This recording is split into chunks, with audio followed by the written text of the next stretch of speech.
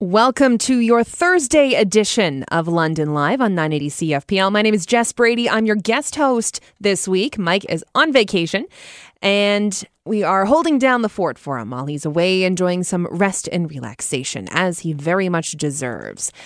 Busy show, as you heard from Devin Peacock as he was wrapping up the 96 take. There's a lot on the go today. It's going to be busy. We're going to be chatting with a lot of different people. And first up, I want to ask you, how many of you had your cell phones go off in the middle of the night overnight? Oh, producer Kelly raised her hand. Yes, it did for her. Mine didn't, because as I worked out, my phone died overnight, ran out of battery. So that's why I wasn't woken up by the sound of the Amber Alert going off. That's right. We had another one going off overnight. And thankfully, the little child that was involved in this case was, I believe, 2 years old. She is fine. She is back in the care of her family, which is good. As you've heard Jacqueline LaBelle in her newscast just now, she was giving an update on that. Everyone is good. Everyone is fine, which is excellent news. One thing that is not excellent news is, guess what? More people called into 911 to complain. Why? I feel like Michael Scott. Why are you the way that you are? This is terrible. Come on. I mean, I ranted like at length, ad nauseum the other day. Were you not listening? Now we got to go over this again. Come on. Come on now. That's just terrible. Well, in one interesting turn of events because of this additional Amber Alert, been able to touch base with Dalia Monicelli. She is the lady who is behind the petition on change.org to have fines instituted for people who call 911 to complain about the Amber Alert. So she's been a very busy lady this week, talking to lots of media outlets, and we were able to touch base with her. I'm really excited. She joins me on the line now to talk about where her petition sits. A spoiler alert, she's over 78,000 signatures online now, which is really cool. So Dalia Monicelli, she joins me live. Dalia, thanks so much for joining us. You have had a very busy week with talking with a lot of media coast to coast. First of all, what has this been like for you as you put together this petition to institute fines for people who are calling 911 to complain about Amber Alerts? What's this week been like for you? Well, first of all, thank you for having me, Jess. And it has been quite a busy week. As you said, I've talked to so many new people and news outlets out there. It has been exciting, and it really gives me hope for the future and for something to really change. A little stressful, but that's I guess that's to be expected. Yeah, no doubt.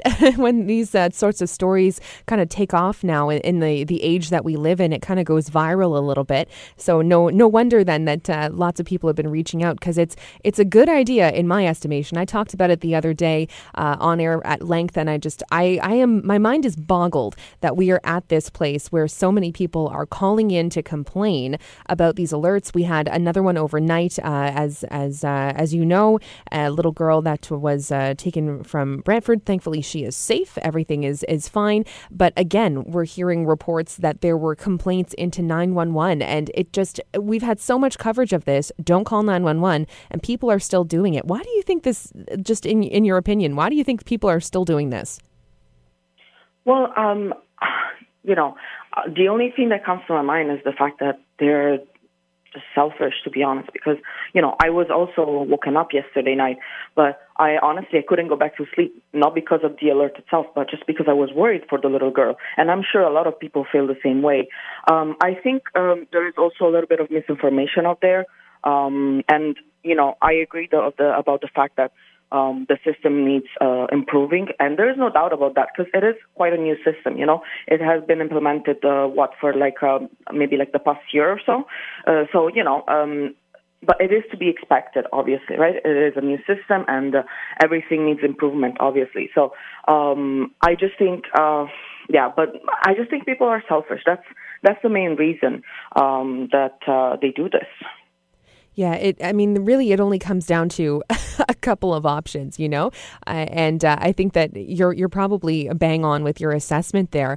So, and as I said, like when I talked about this a couple of days ago, the idea of fines, honestly, I think would probably work best out of all the options, just because so often when we have behavior that people won't change, we have to make it hurt in some measure for them to stop it. So fines hit them in the wallet. How did you come up with the idea for the petition and to move forward on this? Because a lot of people would be like, yeah, they should be fined, but they wouldn't do what you did, which was actually take action on this. Well, I have seen a lot of comments from people saying that they should be fined. I've always thought they should, since the first thing, I guess, happened in February with the little Ria. So I was already outraged. I was mad about all these calls coming in, and as you said, I think this is the best way to do that. And, yesterday night is just proof that this is not going to stop. No matter how many times the police or the media is going to invite people to stop calling 911 because of this alert going out and because they're being woken up for all of 2 minutes. It's not going to stop. That's my opinion, and I stand by it. And yesterday night was proof. And I just want to add that some people are taking my petition as to, against freedom of speech or stuff like that. Well, I just want to clarify, this is absolutely not what this is about, because you are free to exercise your freedom of speech however you like it. Just 911 is not where to do that. That's not the place to do that. And it is only for emergencies. You're taking time away from real emergencies. It could cost lives. It's just not how it's supposed to work. So again, not about freedom of speech. It is about you stop calling 911 to complain about it. Absolutely. Yeah, bang on. And it's funny how the messages that can get twisted, right? Because as you said, that's not what you're not trying to limit anybody's ability to sound off on these things. It's just do it in an appropriate way. And they get a lot of flack for complaining because it is seen as heartless to complain about these alerts in that way. Of course. There's a way to discuss it. And I think the way that you did, Dalia, earlier, saying, yes, there is obviously room for improvement. And, I had a couple of discussions. One gentleman called in earlier in the week, and then I was talking with some people on Twitter. For sure, we can, discuss the system and say, yeah, the tone is startling. That is its purpose is to grab our attention. But yeah, maybe there are ways that we can go about it so that it's a little less rattling for people, for sure we can have those discussions, but let's also keep in mind that this is the way it is for a reason. Yes, absolutely. I completely agree with that. And let's improve it. Let's do anything we can to make it so it's super effective, which it already is. Yeah. But just a little improvements here and there, but nothing much. This is it's been proven to work, and it is for children's life. So this is one of the things we should focus on as a society, right? For sure. Now, how does it feel, Dalia, to look at the total of the counter on the petition and see that you're over 78,000 signatures right now? What is that like to see it? Well, definitely heartwarming because, it's nice to know that there are people out there who have a good sense of humanity and they're in good conscience, and they care more about children rather than their sleep. So that really kind of restores my faith in humanity, because hearing some of the calls that were released from these people calling to complain was really, really disgusting to me. Just the way they handle things, and just the call itself, I guess. It was just, appalling. Yeah, no, it is. It's kind of like the best and the worst of humanity on display this week. All the people who are supporting the petition, yay, good for them.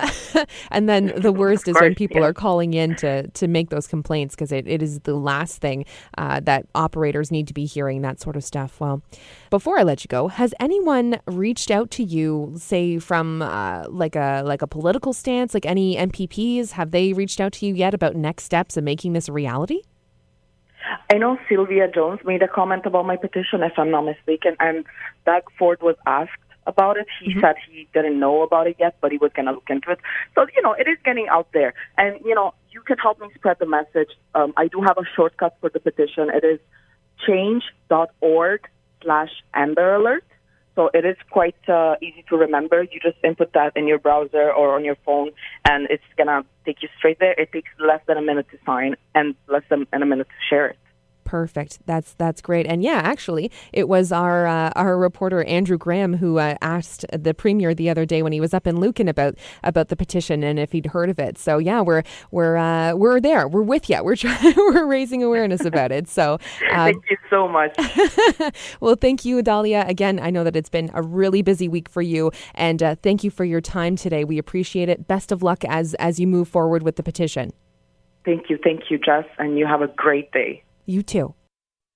So there you have it. More people complaining about the 911 or about the Amber Alerts and calling 911. Give your head a shake. Stop it. Seriously, there are better ways to voice your displeasure over it, okay? Seriously. Because as I said before, 911 is meant for emergency situations. So unless you have information that could help end the Amber Alert, I don't want you calling 911. It's pretty basic. I feel like I should be channeling Sergeant Dave Rector from the OPP, who's retired now, but he was always great at hammering home messages that are just common sense. Like, come on, really and truly. Yes, it is a scary tone to hear coming out of your phone in the middle of the night, but it is for a reason, and it's meant to be that way. So if you're going to complain about it, do it a different way. Don't complain to 911 because it is just tying up the lines for actual emergencies.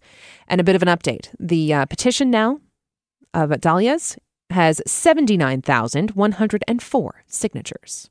That's just a little update for you on that campaign. So if you haven't signed it yet, maybe you want to. It's there. It's online. Dahlia gave you the shortcut to the petition, so you can go check it out. Okay, we need to take a quick break. When we come back, we're going to be chatting with Andrew Graham, ace reporter with 980 CFPL here in London. He had a busy morning. He not only was on the morning shift, coming in very early, but he was also up in Seaforth for one of the Stanley Cup celebrations for Ryan O'Reilly, who was with St. Louis Blues, obviously, and they won the Stanley Cup back in June. And so now the cup is making the rounds to all the team members' hometowns and areas where they grew up and things like that, wherever they want to share the cup with. And so Andrew was up there, and he's going to join us in studio to talk a little bit about how that went and what he saw, what he experienced. That's coming up on London Live on 980 CFPL. Welcome back to the show. It's Jess Brady here on your Thursday edition of London Live. I'm your guest host for the week. Mike's on vacation. He's back on Monday. Back to our regularly scheduled program. Until then, you've got me. And before the break, I told you that we were going to have a chat with our very own Andrew Graham, who's been working very hard today, as he does every day. But he was out in the field this morning, and he was up in Seaforth, and that was because Ryan O'Reilly, local hockey star, has brought the Stanley Cup back to the region. And so Ryan O'Reilly grew up in like the Clinton area, up in that neck of the woods. So he's making a couple of stops with the cup today. I think they're in Goderich right now, or in and around this time, but this morning they were in Seaforth. And so reporting ace Andrew Graham went out there and had a chance to see all the festivities, and he joins me now. Andrew, thanks so much for taking a few moments this afternoon to chat with me about this morning in Seaforth. It was a very busy day for you. You were up early working the morning shift, and then you're in Seaforth. So tell me about the crowds. How exciting was it to be there for the Stanley Cup? Yeah, it was crazy. So many people turned out. I just couldn't believe how many people were actually on the streets. I mean, more than 1,000, and I think it was more than Seaforth residents. I know it was more than Seaforth residents because I saw people from the States, people from Toronto, from Montreal, but really a crazy celebration for Ryan O'Reilly today. That's amazing. It's really neat to see how the community rallies around. It makes a lot of sense because when the playoffs are on and, they're in the Stanley Cup finals, everyone comes together. You have large viewing parties. It's a lot of hometown pride. It's right across the country, but really when you are in Seaforth, in the communities where these players grew up and people have known them since they were yay high to a grasshopper, as the old saying goes, they take a lot of pride and excitement in seeing the cup come home. And it's not something that happens often. It's not. And, not everyone there was St. Louis fans. There's actually a very few St. Louis fans, but everyone was Ryan O'Reilly fans. Again, I talked to people like they're Leafs fans, Vancouver fans, Habs fans, what name you, but everyone there had a huge place in their heart for Ryan O'Reilly. Yeah, it's pretty cool. And so you had a chance to talk to, as you were saying, a few people, right? And from away. One particular fan was from Toronto, and he was interesting to talk to because, again, like I said, not a St. Louis fan whatsoever, a huge Toronto Maple Leaf fan. And his name was Bill Schiller. And I'm talking to him, and I say to you, how's it feel to come all this distance to see a St. Louis Blues player lift a trophy? And he had a funny little tidbit to say about that. I mean, in Toronto, you can only see the Leafs win the Stanley Cup on the History Channel. So to be here and to witness a real Stanley Cup parade is a real privilege. We're just glad that we came out. And I thought that was a kind of a funny thing to say, but it just shows you, the pride for a Toronto Maple Leaf fan, and I'm a Maple Leaf fan myself. Long-suffering Maple Leaf fan, but to be able to give up, seeing a trophy being held by a Maple Leaf, just to see a Seaforth boy lifted up, always good to see that. So absolutely, and I know that Ryan O'Reilly actually did a quick spot with our brother station FM 96 this morning with Taz and Jim, and they were sort of talking about the same thing, that pride, and Ryan O'Reilly was I think a bit blown away by the response and how many people were there. Yeah, and again, and he deserves it because he really does put his hometown first. During the Seaforth parade, they had people from the local Seaforth Arena, local groups and whatnot riding the parade with them. So it wasn't just this NHL star coming. It was honestly like a hometown hero returning back home. And then later that day, he's also going to Goderich, doing another meet and greet, talking to fans. So really cool to see that hometown pride really take over there. Yeah, it's exciting. And the little kids, I can only imagine how pumped they would have been to get to stand next to the Stanley Cup and meet Ryan O'Reilly. And it's a big moment for little kids. Growing up in Canada, this is what we do, right? You idolize this exactly whole process. No, it's huge. And as a reporter, I'm sprinting to get to the front to try and take photos. And there was this group of kids who were just staying along with me the whole time. And they were way outpacing me. They were fast runners. And I'm sweating over here, dying. And they're just sprinting ahead just to get a glimpse of this trophy, the Stanley Cup. So that was really heartwarming to see. Absolutely. Very, very sweet. I remember, I feel like it's almost like a rite of passage for reporters in Canada because yes.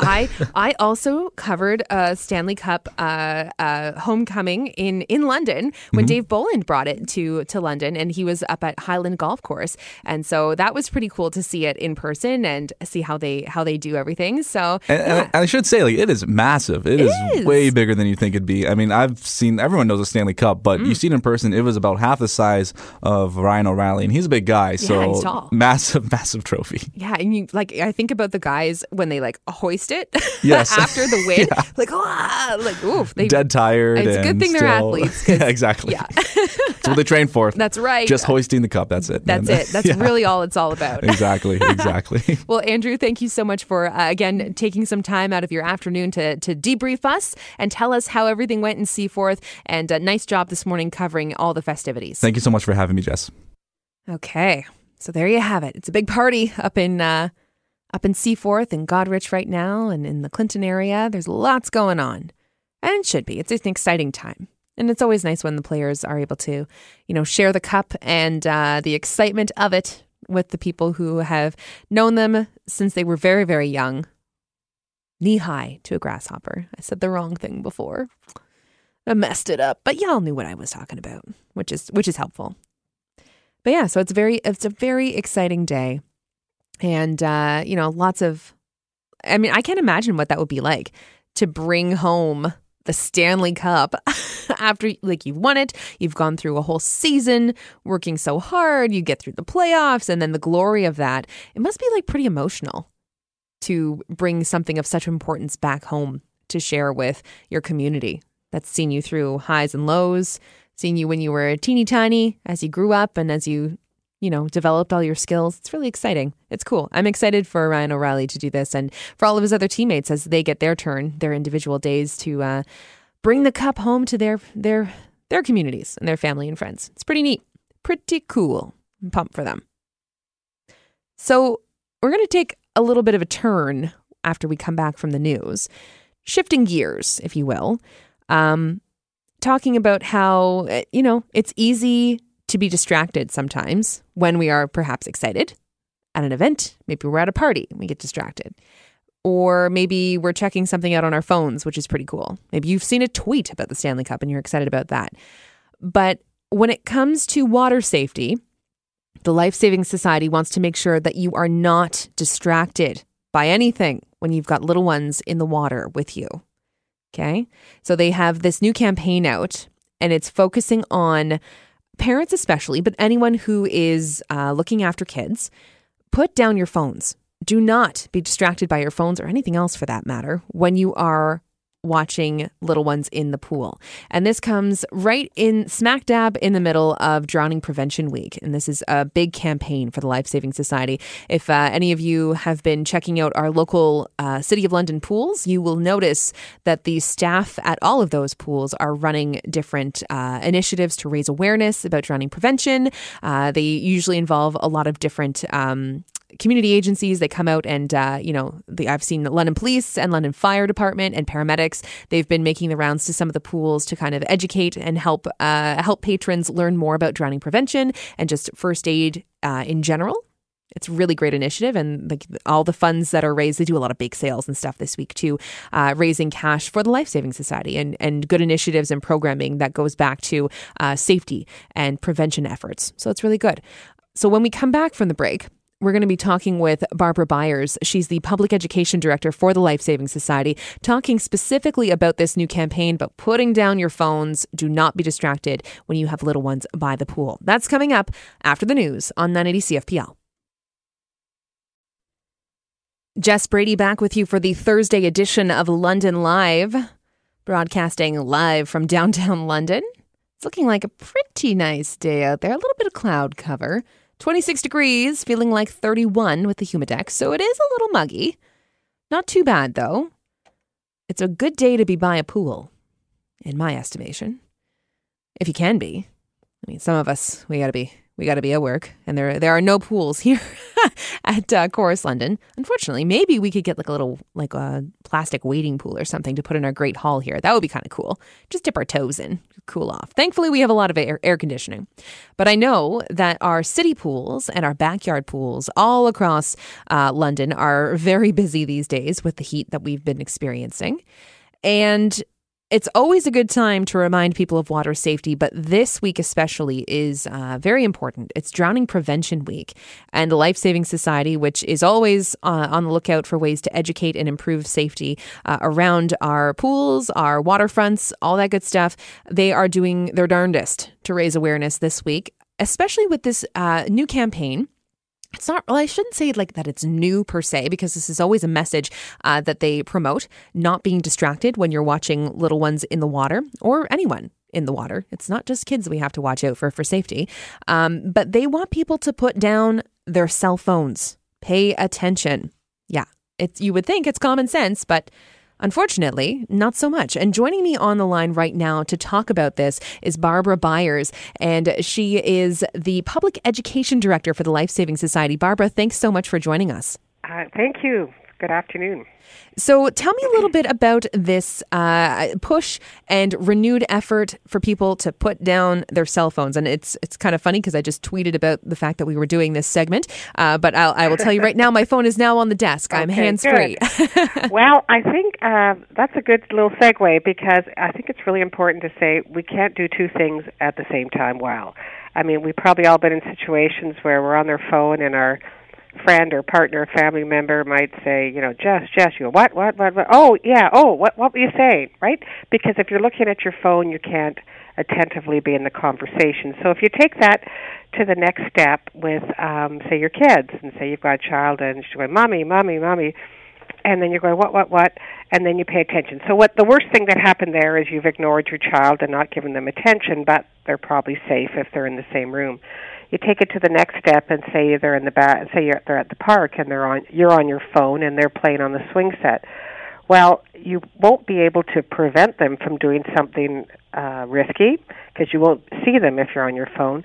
but you would probably hear them scream, and then you could help them. So if you take it to the third step, someone's in the water, your child's in the water. Now this is when it goes to a whole new level. Because drowning is silent, and it happens very, very quickly, you are not going to hear them. So if you're on your phone, there's two things that happens. One, you are not aware of what they're doing. You're not able to see that they're getting themselves in a difficult situation, either going into the water when you don't want them to be there, or swimming and then in trouble. If they get if they're in a drowning situation, they'll get some water down their airway, which means they can't breathe and they can't talk, they can't scream, so you're not going to hear them, and then drowning can happen in 20 seconds. So you can't prevent them, you can't anticipate and see this happening, and as well, you're not going to hear them because you're not watching. So it's so important when your children, when your family members are around water, that you put that phone away and you focus 100% so you can be,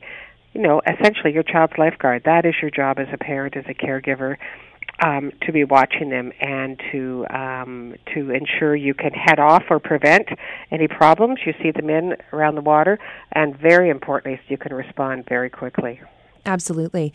And, this is a topic that you and I, Barbara, have talked about a number of times. And I think that it's very fitting that this is one of the messages for, Drowning Prevention Week, because it only takes seconds. And it's something that we all catch ourselves doing. I had a quick conversation in the newsroom earlier this morning when we were looking at different stories for the day. And, one of my colleagues said, yeah, because how often do you just say, oh, I'm going to check my phone really quickly. Yeah. And then what feels like 2 seconds later, you look at the clock and it's actually been 5 minutes that you've whittled away on there.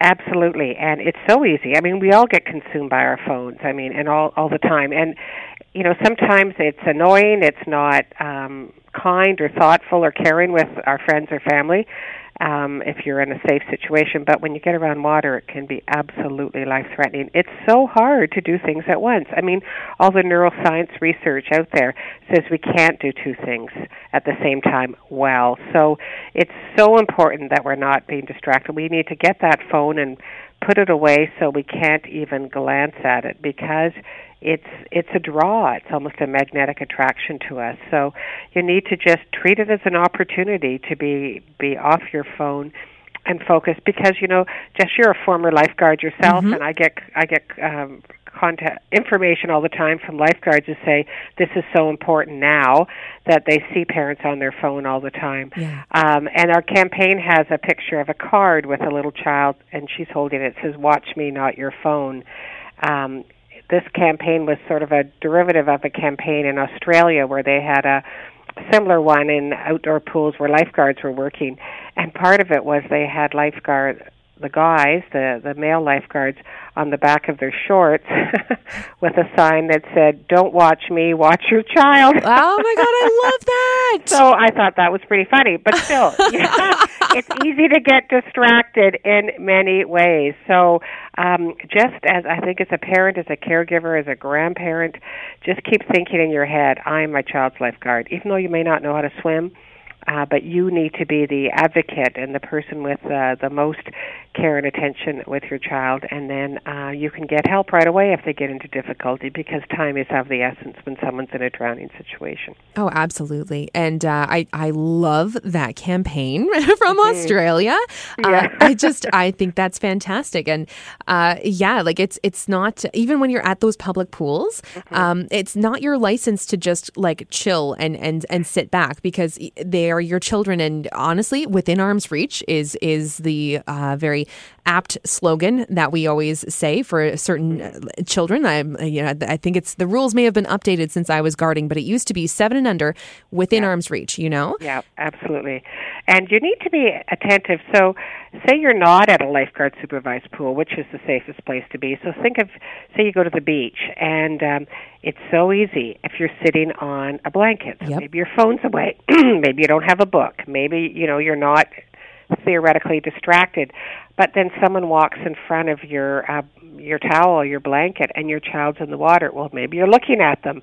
Maybe you're thinking about something, so you're not watching them. So I recommend, and I did this when my kids were young, is get up, go in the water, wade in, and be your child's lifeguard. Just maybe you don't want to go swimming. You don't have to get wet, but if you can wade in up to your halfway up your legs and you can watch your children attentively, then you are able to see if there's any changes in behavior. Because, as you know, as a former lifeguard, Jess, when you're trained, one of the things you look for is changes in behavior. Mm-hmm. And if you see a child who's swimming, comfortably in the water, say your child's 10 and they're a good swimmer, you think, oh, it's fine, I can sit in my blanket and enjoy the beach. Well, if they get into difficulty, they're not going to start screaming. They're going to go from a horizontal position in the water to more of a vertical position where it's like they're bobbing up and down. And lifeguards can tell by looking at their eyes if mm-hmm. there's a change, like terror in the eyes. Well, if you're back on your towel, on your blanket, several feet away or meters away, you're not going to see that because it's really hard. So you need to get up and you need to watch closely. I know when my boys were little, I would think it's so hard to find your own child because mm-hmm. all these little boys look the same with their bathing suits on and their bare chests. So you need to get up and watch carefully so you can see them like you're a lifeguard. And it's, we live in an incredible country with so much beautiful water, pools and beaches, and it's our happy time. We love it. But this year and every year there are drownings, and sadly, that's why we focus on drowning prevention this week. Yeah. Almost all of them are preventable. It's so true. And I was just looking at some of the stats that there have been 21 drowning deaths in Ontario this month alone in July. And that stat is from a couple of days ago. So I'm keeping my fingers crossed that hasn't been updated. Well, it has as of yesterday, 24. So just the month of July, 1 per day on average. Like, that's a lot. And we focus on it this week because like the third week in July, this is the time of year where usually we have the best weather. It's sunny, it's people are on holidays, the kids are out of school.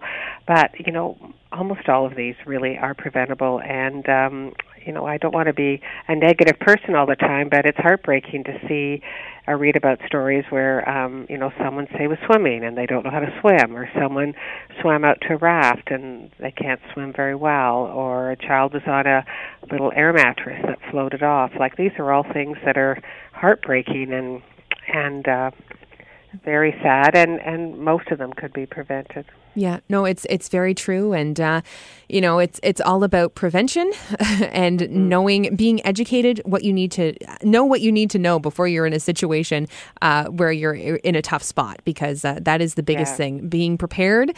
And just a little bit of common sense. That's really all it takes. And, that's all we need to do. And fingers crossed, people will be listening and taking in the messages at their local pools this week, all doing Drowning Prevention Week activities. And fingers crossed, we can kind of make that number that stop ticking upwards. Absolutely. Let's hold it where it is. I guess the key message is, don't be a distracted parent. Just focus on that one thing. Your primary job is to watch your child 100% and treat it as an opportunity, quite frankly, just to focus on one thing at a time, because we're always drawn to doing more than one thing. It's our nature. And that's absolutely true. Well, Barbara, thank you so much for your time today in chatting with us about this really important issue. And if you're listening out there, which I hope you are, put down your phones when you're by the pool. And also, you don't want to drop it into the water either. So just keep it far away from you. And that's for the best. Okay. Thanks so much. Thank you so much, Barbara. You take care. Take care. Bye-bye. Bye-bye. So there you have it. Put your phones down when you're with the kids, by the pool, by the beach. You are their own lifeguards. All right. We've covered it. We've talked about it. Everyone's listened. The message has hit home. We need to take a quick break. When we come back, I'm going to talk to you a little bit about something called selfie dysmorphia. Have you heard of this? I had not until this morning. And I'm sad to say, though, that I understand how it's become a thing. Yeah. We're going to talk about that phenomenon when we come back on London Live after this break.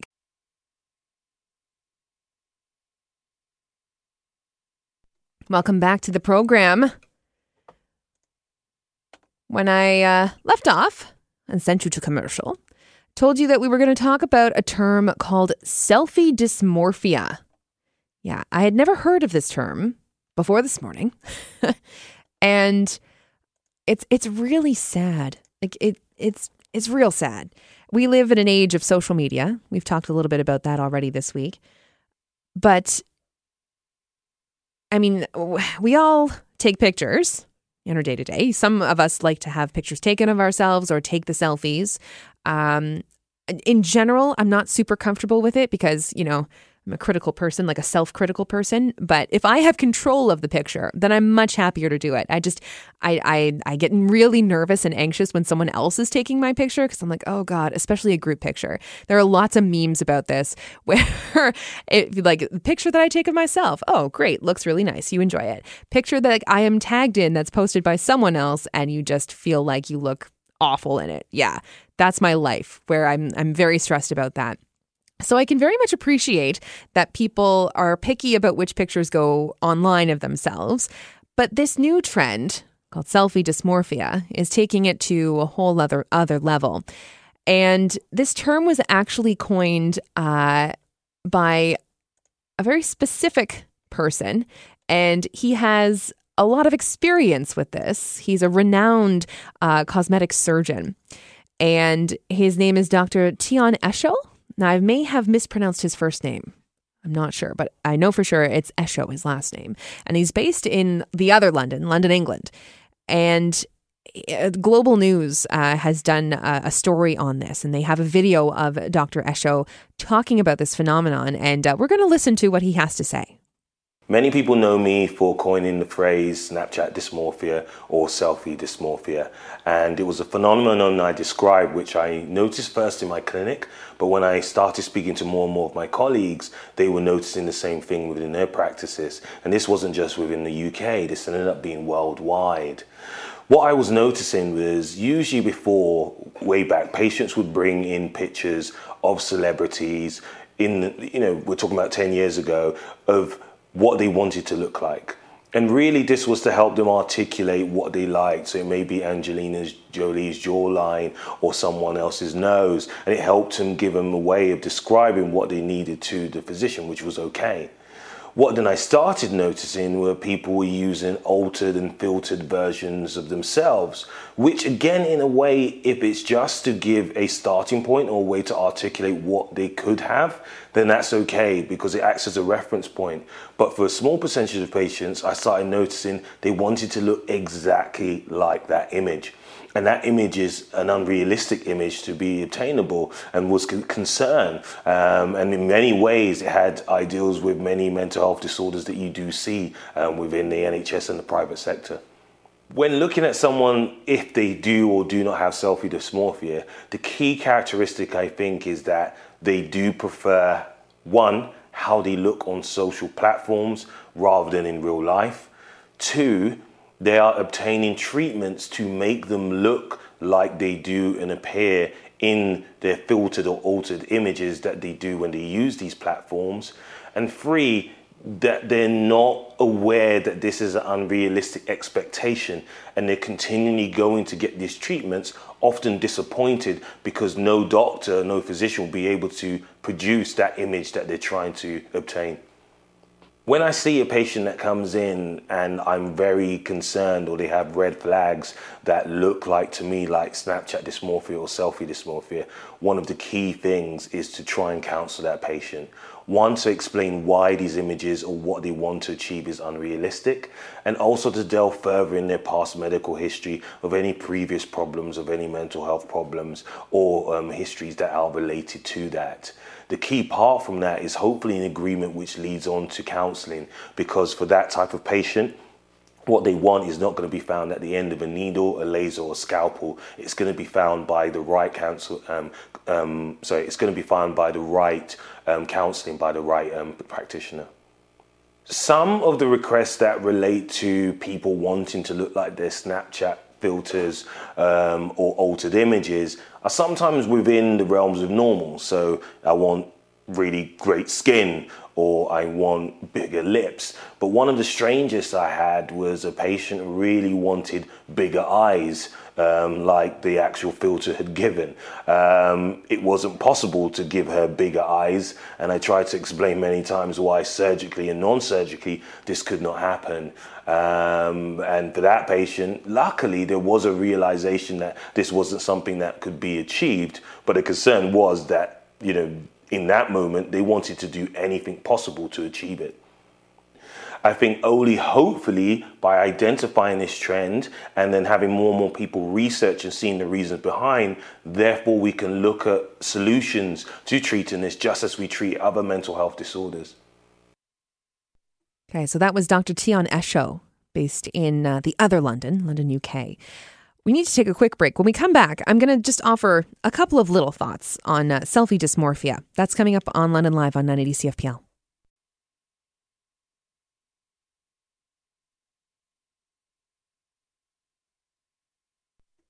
Welcome back to the program. Just really quickly before we have to go for news, you heard a clip from Dr. Tion Esho. That's on Global News on their website. And it's talking about selfie dysmorphia, this idea that patients are coming to cosmetic surgeons asking for unattainable results, bringing photos of themselves that they've put filters on and saying, can you make my eyes bigger in some cases? Or, anyone who's on social media has kind of seen the results of these selfies filters and everything. And they're neat. It's cool to kind of see and fun.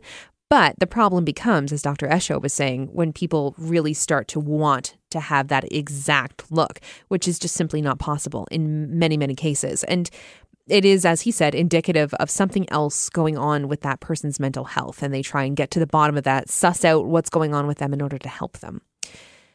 It is a strange time to be humans with social media and all of the things that we can very easily fall into: bad habits, bad thoughts, comparing our lives to other people, thinking that the images that are put out there of a perfect, happy life are true, and they're not. It's that old adage, the grass is always greener on the other side. Well, if it's constantly green, you know what that means? It's probably fake. Because no one's life is perfect. It's just impossible. There are ups and downs for everyone. And I hope that anyone listening just remembers that, because that is the truth of the matter. And we should all do a better job of just accepting ourselves more for who we are.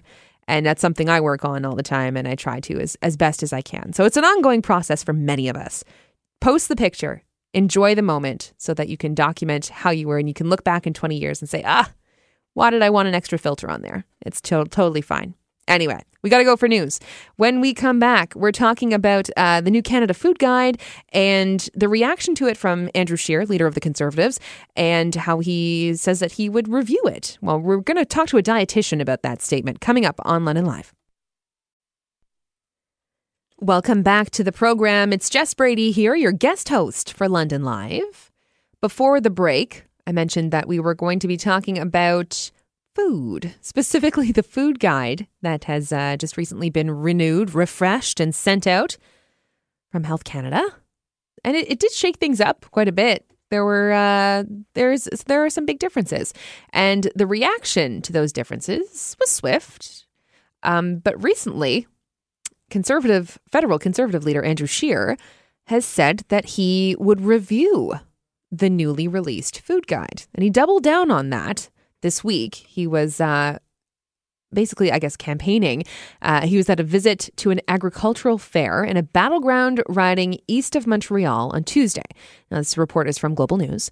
And Scheer at that fair defended his promise to review the Canada Food Guide in order to make the document reflect research put forward by the country's food industry. Scheer drew the Liberals' ire last week after he told dairy farmers in Saskatoon the guide is flawed. Health Canada's new guide did away with traditional food groups and portion sizes and focused instead on broader guidelines, including eating more plant-based protein and drinking more water. So the Liberals have said that the document has received an overwhelmingly positive response, including from nutrition experts. They allege that Scheer is bowing to special interests and declaring war on Health Canada's research. And Scheer is saying that the Liberals are being too dramatic with that response to his pledge to review the guide. Well, it's interesting. It's very interesting. So on the line to discuss this further, the food guide and Scheer's reaction to it, is Rosie Schwartz. And she is a dietitian. And she has her own website, rosieschwartz.com. And she joins us now on the line to talk more about this whole story and this kerfuffle. Rosie, thank you so much for taking some time to chat with me today. My pleasure, Jess. So we've had a number of, I would say, food-related stories that have come up over the last little while. Beyond Meat burgers have been a big topic of discussion, and people, Canadians specifically, trying to suss out, what is good for us to be eating. And the new revamped Canada Food Guide came out a little while ago now, but it seems like it's maybe being turned into a bit of an election issue. Conservative leader Andrew Scheer has said that he plans to review it, or that's his intention if he's elected. What's your take on this as a registered dietitian? To be honest, Jess, I am shocked. It's the first time that I believe that the food guide has been based on science alone. A lot of scientific evidence has been reviewed, and instead of what's happened in the past, where we've had, commodity groups, food industry really playing a major role in what is recommended for Canadians, this time we're seeing something based on science. And so to me, to hear that it's going to be reviewed if Andrew Scheer and the Conservatives are elected, to me is shocking. Yeah, it does seem that, I don't think I've ever heard of a food guide becoming a political volleyball, if you will, being tossed back and forth. The Liberals have certainly, reacted to this and kind of called out the Conservatives for it, not taking kindly to this being used as a hot potato, if you will. As a dietitian, looking at the food guide that came out, how did you feel about it? Did you think it was overall positive? How did you feel? I was very happy with it. I have to say that I did not expect that the government would follow through with basing it on science. When I first heard rumblings about what the food guide was going to say, and I was asked by many people, what do you think? And my reaction was, I'll believe it when I see it, but I'm not holding much hope out for this. And because in the past, many of the recommendations have been based on what groups that have dollars in it are looking at. So in the past, my standard, my criticism of Health Canada was that they used to put the financial health of industry and commodity groups ahead of the physical health of Canadians.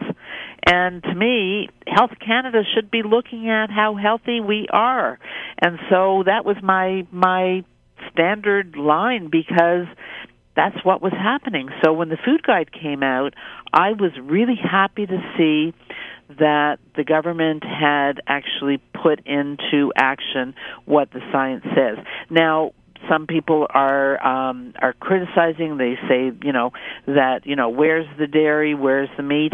And if you look at what Health Canada has produced, there is dairy there is meat for those who want to have it. And so, if people want to eat a vegan diet, or they want to eat foods with that are animal based, the whole premise is that the diet should be based on plant foods. That's a foundation of plant foods. It doesn't mean only plant foods for everyone. Yeah, it's essentially like we have just maybe a more accepting food guide of different lifestyles, different diets that people are really coming to embrace. I've spoken with other people. Specifically, comes to mind Sylvain Charlebois from the East Coast. He's a researcher into food science and things of that nature and trends. And we are, as a society, moving towards more plant-based foods. There is a drop in consumption of meats. Just because of cost in a number of instances. It's pricier to buy those types of things, and so people on a budget are looking at different options for their protein. So it's just a changing societal way of looking at food and what we're consuming. So to me, it feels like this food guide really does reflect more of that. Exactly. And what we're also seeing is that the food guide is also looking at how we eat, enjoying meals together, cooking more from scratch rather than using ultra-processed foods. And so it's not just about, the actual nutrients. It's looking at food. It's looking at food as pleasure, as something we do socially, and so it's much more all-encompassing. But it does make significant recommendations in terms of, as I said, the plant-based diet. But people here, when they hear plant-based, they think that means vegan or vegetarian. And plant-based, if you take a meal, for example, let's say you're grilling something on the barbecue now, you could make something, you could include beef, but instead of a big slab of steak as being the centerpiece, the star player on the plate, maybe you might put it, make some kebabs and put some onions and peppers, maybe even some mango would be delicious, on a bed of, could be brown rice, could be quinoa, and so that's plant-based. It's different than what we have been eating. Yeah, it's just slightly modifying, what we've been doing before. Like you said, it is a big change in terms of our mindset, but it's not that big of a deal when you actually put it into practice. And it's something that health professionals have been recommending for years. We have not said that that you need to eat lots of meat or you need to have lots of dairy products. Yes, you can have dairy products, but the government for the first time said choose lower fat dairy products, for example, and look at other protein alternatives, so that it's really, as a dietitian, it's great to see that Health Canada is actually following through on this, which makes what Andrew Scheer said more upsetting. I mean, he talks about, his son was a picky eater, and he survived on, I think he said, toast and bacon, grilled meats, and chocolate milk. And chocolate milk saved his son's life. Well, if his son was a picky eater for that long, maybe he should have consulted a registered dietitian to get some help on how to expand his son's nutritional intake. It's interesting, and I do feel for any parent who has to go through the challenges of making sure that their little ones are getting the nutritional balances that they should. And there are lots of products out there too, like the different, not milkshakes, but like supplemental items that you can have that pediatricians obviously have the down low on, and dietitians like yourself, Rosie. So yeah, it's a good point. I mean, I certainly sympathize with anyone who's going through that, but yeah, I think it's not probably a great comparison to kind of harken back to that as a criticism of the food guide. Yeah. Well, and Jess, one thing I want to say, as a dietitian, rather than recommending even supplements, in some cases I might recommend it if a child is, their health is threatened. But I've seen picky eaters, and I will do things like say, okay, over the next couple of weeks, I want you to try 2 new foods. Tell me what you think you might try, and come back and let me know how they are. And I talk to the parents, I talk to the kids. The research shows that if you taste something 20 times, you will like it. So if a child, and kids don't like to be picky eaters either. If they're at somebody's house and they're at a friend's house and they're serving something that, they're being served something that they hate, kids don't like that either. So when I'm talking to kids and I say, tell me 2 new foods, let's talk about how you could eat them, come back and tell me how they were, what are we going to try next time? And so as a dietitian, I've seen kids really expand their repertoire of what they're eating, and sometimes it's easier for someone outside the family to help a parent with that. Well, there you go. See, we're learning so much here, Rosie. I'm very it's interesting insight, and I thank you for it, and thank you for your time this afternoon on chatting about this. Not only like the food guide, but also some tips and tricks for parents out there or anyone who's dealing with a picky eater. You never know. They are among us. You never know. People sometimes they get into patterns and they don't want to break out of them. So it's good to push your boundaries a little bit. Even adults, Jess. That's even right. Adults. I know a few of them, yeah. Well, Rosie, thank you so much for your time. My pleasure, Jess. Okay, that again was Rosie Schwartz. She is a dietitian. You can check out her website, rosieschwartz.com. It's called Enlightened Eater. She also has more on her thoughts of Andrew Scheer and his decision to talk about reviewing this new food guide. That's on her website. We need to take a quick break. When we come back, we're talking about bad driving experiences in Ontario, which places get a bad mark, a bad grade on a report card from a group that's kind of evaluating responses, I should say, about driving in different cities, or a couple of local cities on the list. That's coming up on London Live. Welcome back to the program. It's Jess Brady here, your guest host on London Live. This week, Mike is on vacation. So before our very quick break, I said we were going to be talking about cities that are getting not great grades. If I had brought grades home like this, I would have been in deep trouble. My parents would not have been happy. Now, this report card of sorts about Ontario's worst cities for driving has been compiled by InsuranceHotline.com. And looking at the list, we have a few local places that have they're not doing very good. Like I said, not all that great, too specifically. And joining me on the line right now to talk about this is insurance expert with InsuranceHotline.com, Anne-Marie Thomas. Anne-Marie, thank you so much for taking some time to chat with us this afternoon. Oh, it's my pleasure. So I'm looking at the list, and I haven't given away which local cities are on the top 10 worst cities in Ontario for driving. I'm going to let you tell us about some of these places. We're in London. Some of our neighbors not doing so well. Yeah. So the top 10 worst, if you want to call it that, for overall is Orangeville came in at a D, Bradford, Woodstock, Sault Ste. Marie, and Brantford. They all came in the worst top 5. And the worst top 10, in addition to those I've mentioned, Sault Ste. Marie, Orillia, Cambridge, Thunder Bay, St. Thomas, and Barrie. So that kind of rounds out the top 10 for tickets and accidents. On the upside, London did not too badly overall, London proper. It got a B. Hey, that's pretty good.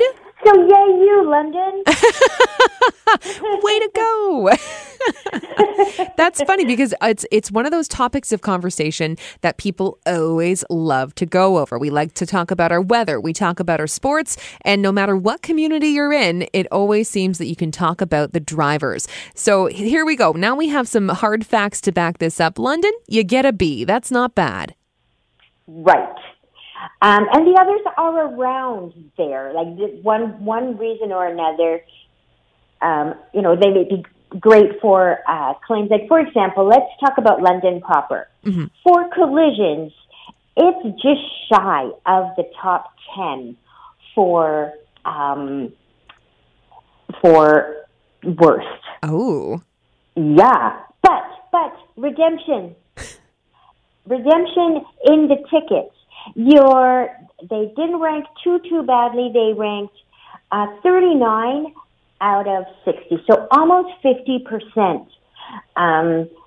So if the provincial average for tickets is 6.85%, 7.47 of the people who did a quote on InsuranceHotline.com from London said they had tickets in the last 3 years.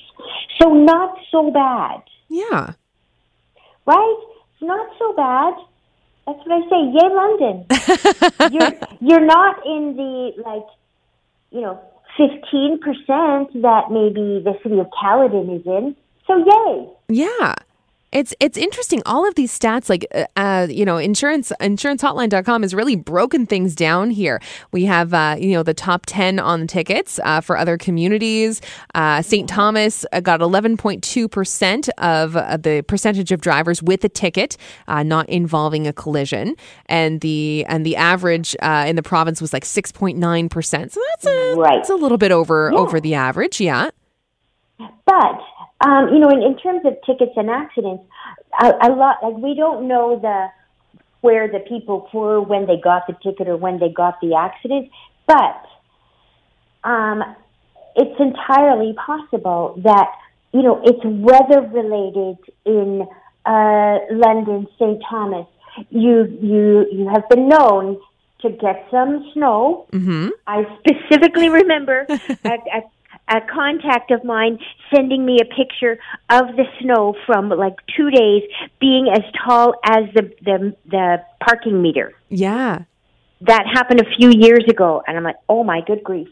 So you do get some snow. So where there's oftentimes weather that can be considered extreme or harsher than the rest of a province, you do run the risk that you're going to have more collisions and potentially more tickets. And it could just be that your roads are patrolled really well. Yeah, there are a lot of factors, and I think that's really important to point that out, Anne-Marie. You're right. Yep.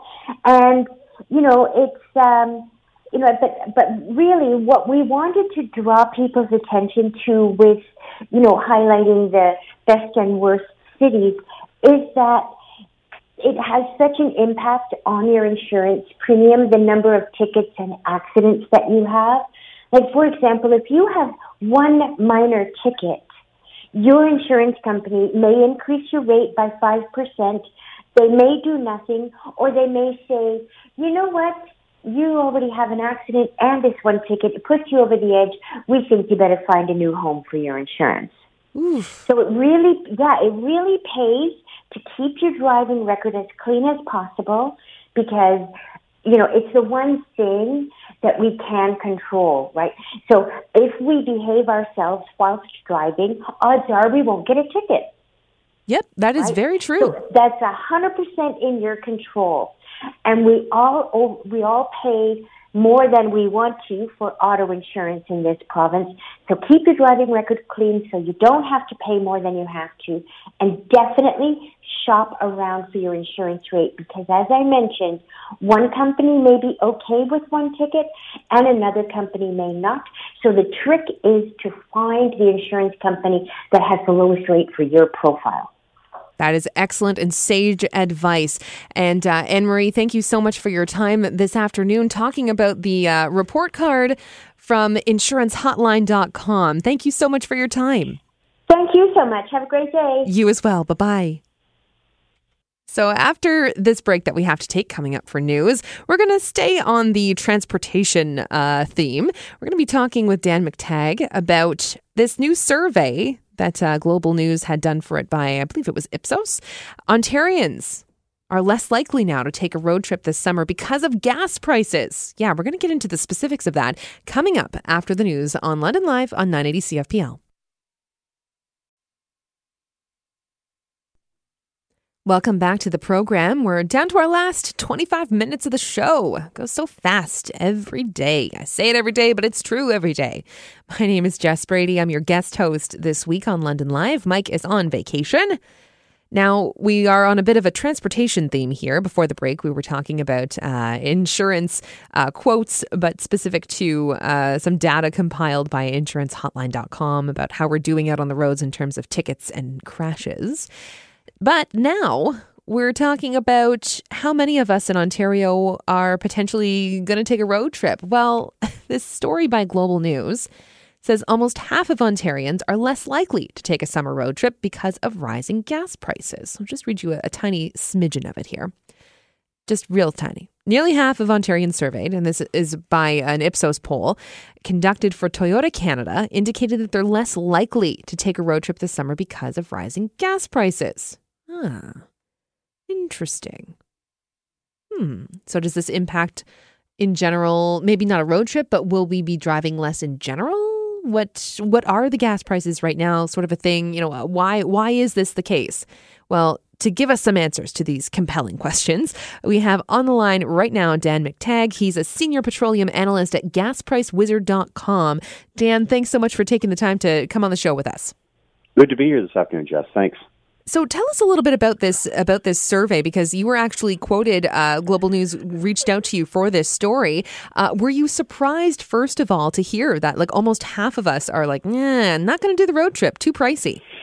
Yeah, you know what? I think this is perhaps the first time in a very long time that we've heard admission that affordability issues are starting to creep into the discourse that most Canadians are having. And it's, not just energy costs, but certainly that has a lot to do with it. Grocery prices, the cost of our utilities. Generally speaking, I think most of us feel a significant amount of pressure coming from all angles. But when it comes to gas prices, here in London, of course, we see prices can be as much as $1.24, $1.23.9 in the mornings, and then they drop to $1.14.9. But there has been times where those prices are about an average of 10 cents a litre higher, and they're expected to go higher in the days to come, of course, when things start to settle again and geopolitical issues start to make their way known at the pumps, as well as, of course, the government's helping themselves to even an ever larger taxes on fuel come every April 1st. The federal government, of course, increasing by about 2.5 cents a litre the price of fuel. So that's only one aspect of it, I think, Jess. And the thing is that I think for most, I'm not at all surprised by this. I wear a couple of hats here. I'm advisor with the Coalition for Canadian Manufacturers. And the cost of energy, too, is having an effect on that sector. Rising costs of electricity, rising costs of energy costs in general are making it much more difficult for companies to make ends meet. And of course, that when companies have to reprioritize their revenues to other necessities, it does mean that there are potentials for job employment issues. And so that really is, I think, part of a much bigger picture that we're seeing here in Ontario. Certainly over the past couple of years, perhaps things will get better, but for now, it looks like we're in for some pretty tough times ahead. And I think Canadians are signaling that, and certainly here in Ontario, where prices have gone down and then gone right back up again. Yeah, and it's funny because, well, not funny, but I guess leisure trips, things of this nature, are some of the first things to go. And they're kind of the canary in the coal mine in a lot of ways about general worry and about financial health, right? So you're going to start trimming your budget line items on non-essential things. So it's like, yeah, you know what? We can't do that trip out to the East Coast this year, or we can't even, go to the other end of the province. It's just too much to really try and justify when we'll need a number of tanks of gas to do it. And those tanks would normally just last us, several weeks at home. That's right. And the cost, of course, transportation isn't just how far we want to go and where we want to go. It's that we need it to do other things as well. And while public transit is certainly an option, it is not an option for a good number of people who would still need to buy their vehicle. And so vehicles are much more expensive today than they were 10, 15 years ago. Yes, they're more efficient. They use less fuel. In some instances, they might use less fuel, but they also require a different standard of fuel. Think here of premium gasoline used for many small vehicles.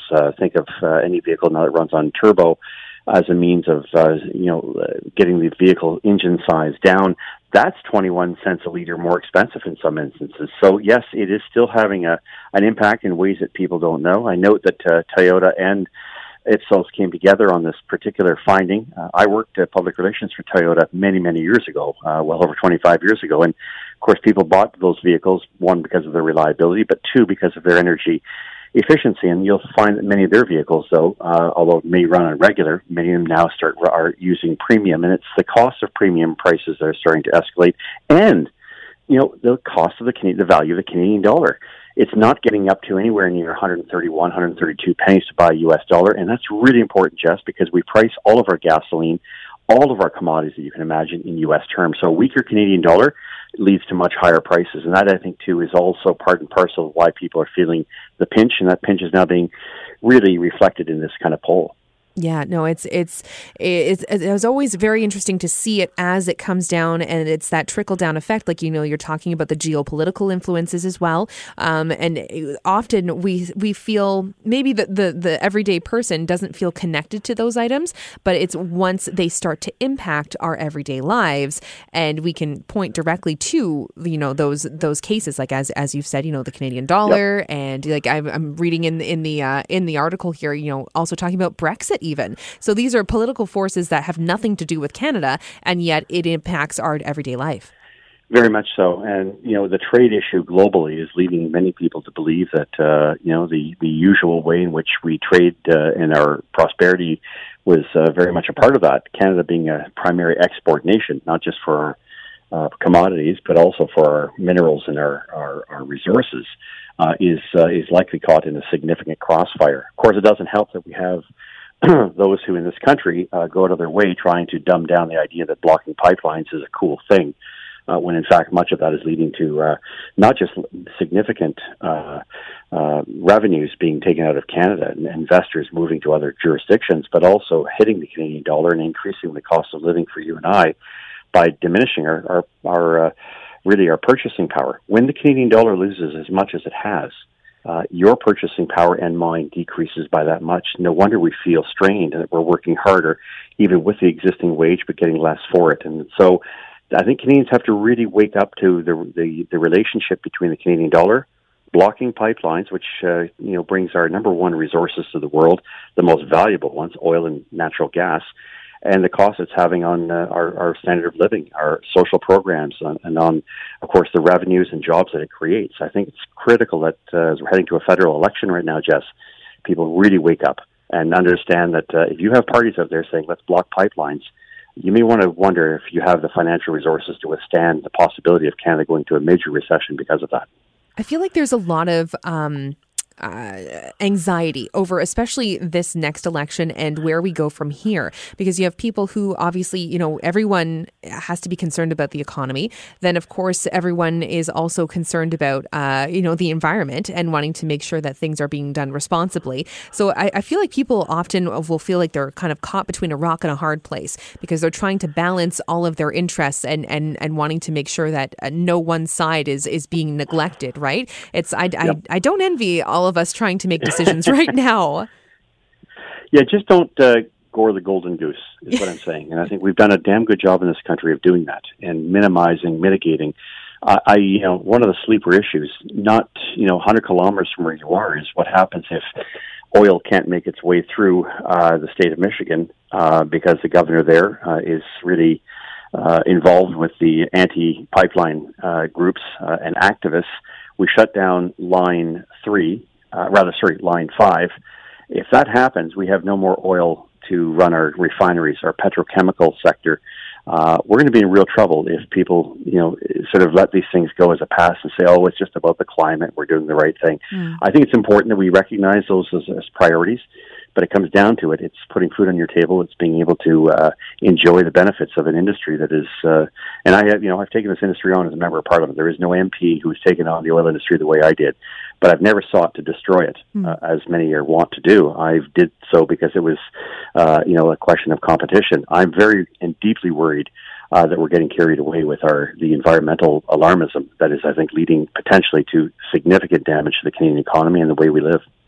Well, Dan, I thank you so much for coming on today to share your insight on this and your thoughts. My pleasure. And it's always fascinating to chat with you and get these insights because for a lot of us, and myself included, it often feels a bit mind-boggling to navigate the impact of gas prices and how it all comes to be. So I appreciate hearing from you as always, and thanks for your time today. Great to be here. Thanks, Jess. You Bye-bye. Take care. Bye-bye. We need to take a quick break. We'll be back on London Live on 980 CFPL after this. Welcome back to the program. It's your Thursday afternoon edition of London Live, and it's Jess Brady here, filling in. Mike's on vacation. You have me for 13 more minutes today, 2 hours tomorrow, and then Mike is back on Monday. So have you, we've all seen strange posts sometimes on like BuzzFeed. They do like listicles of knockoff brands, things like that. where they compare like the actual brand, whether it's designer or whatever, versus the knockoff, where they have them side by side, and then you giggle a little because the knockoff is always like, come on, like, did they try? Yeah, it's clearly a knockoff. So I should also mention that Jacqueline Carbone is in studio with me right now because she's going to talk with me on this subject.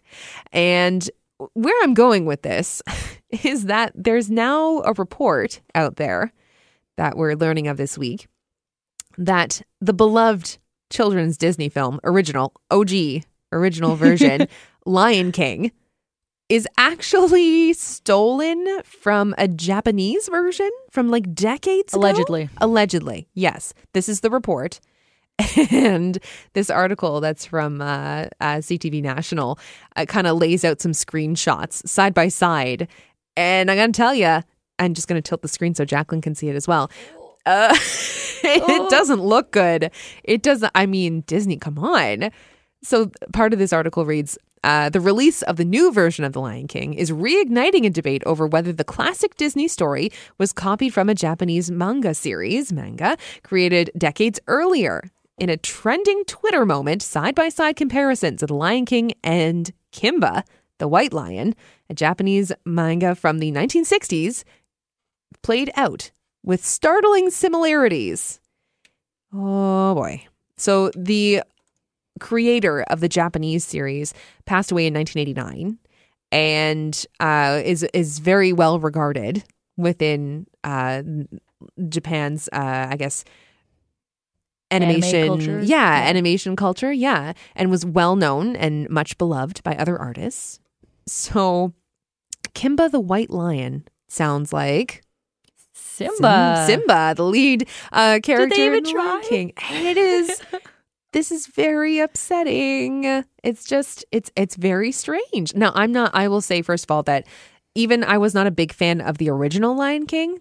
No one come at me. I think you're just getting like hate tweets right now. Probably. My phone's going to blow up. But it's because the dad died in it. And it was a very scary thing. And then, I don't know, like the rest of it was fine. It's an emotional movie. It's definitely an emotional movie. Like, and I vividly remember just losing it in the theater. My poor mother was with me as we went to see this. We were real big Disney fans when I was little. And like Aladdin, loved Aladdin. We went to see that like 7 times in theaters. It was pretty intense. It's a lot. But it was, winter. We were in Montreal. What else is there to do?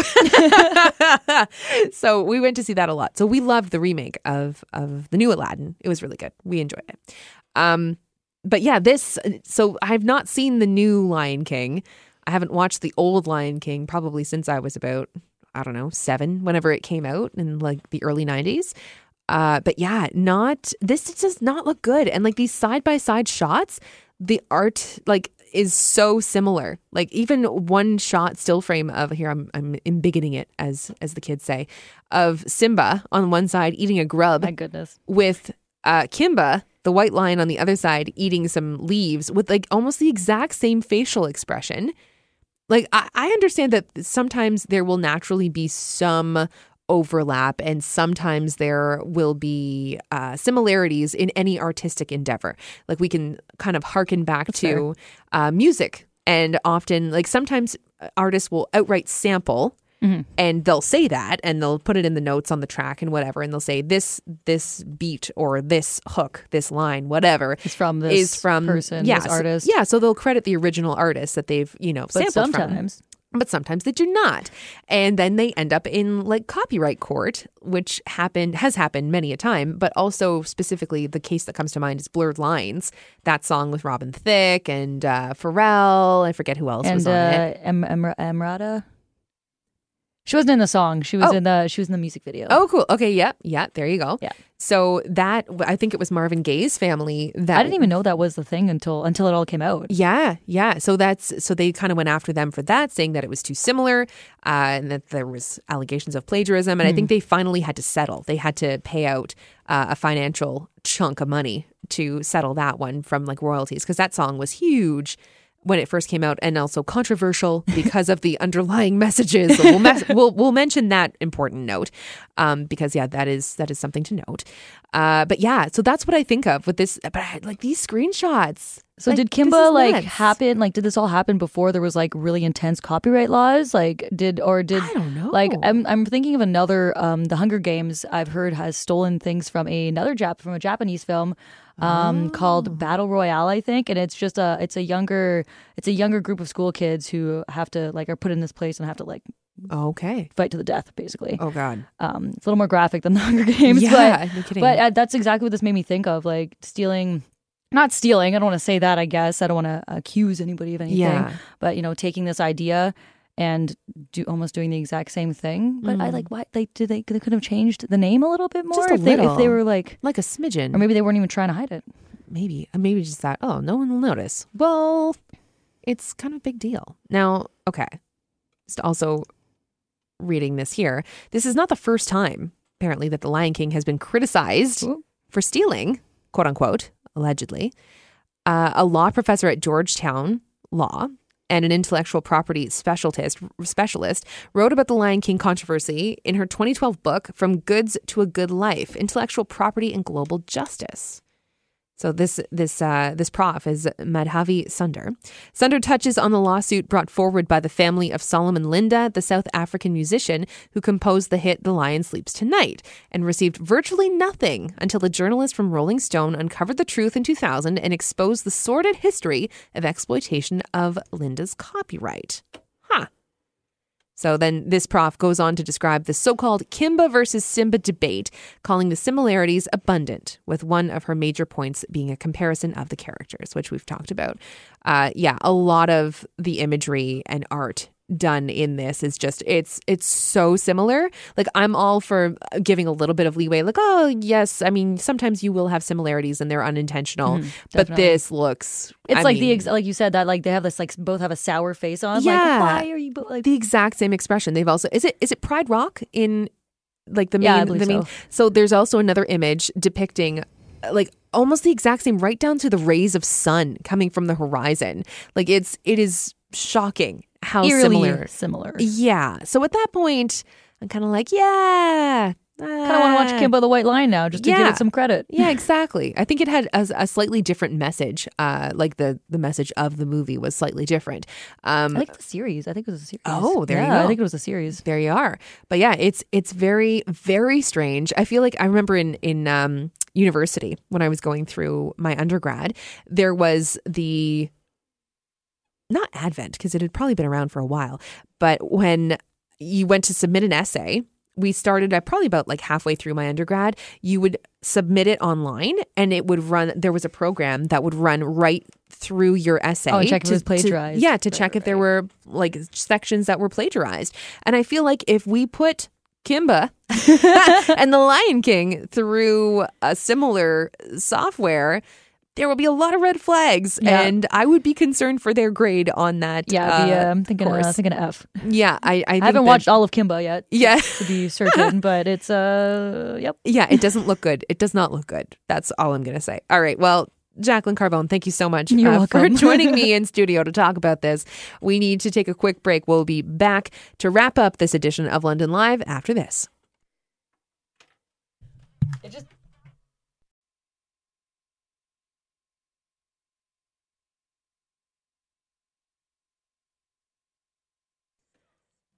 It's not Mike, it's Jess, your guest host this week.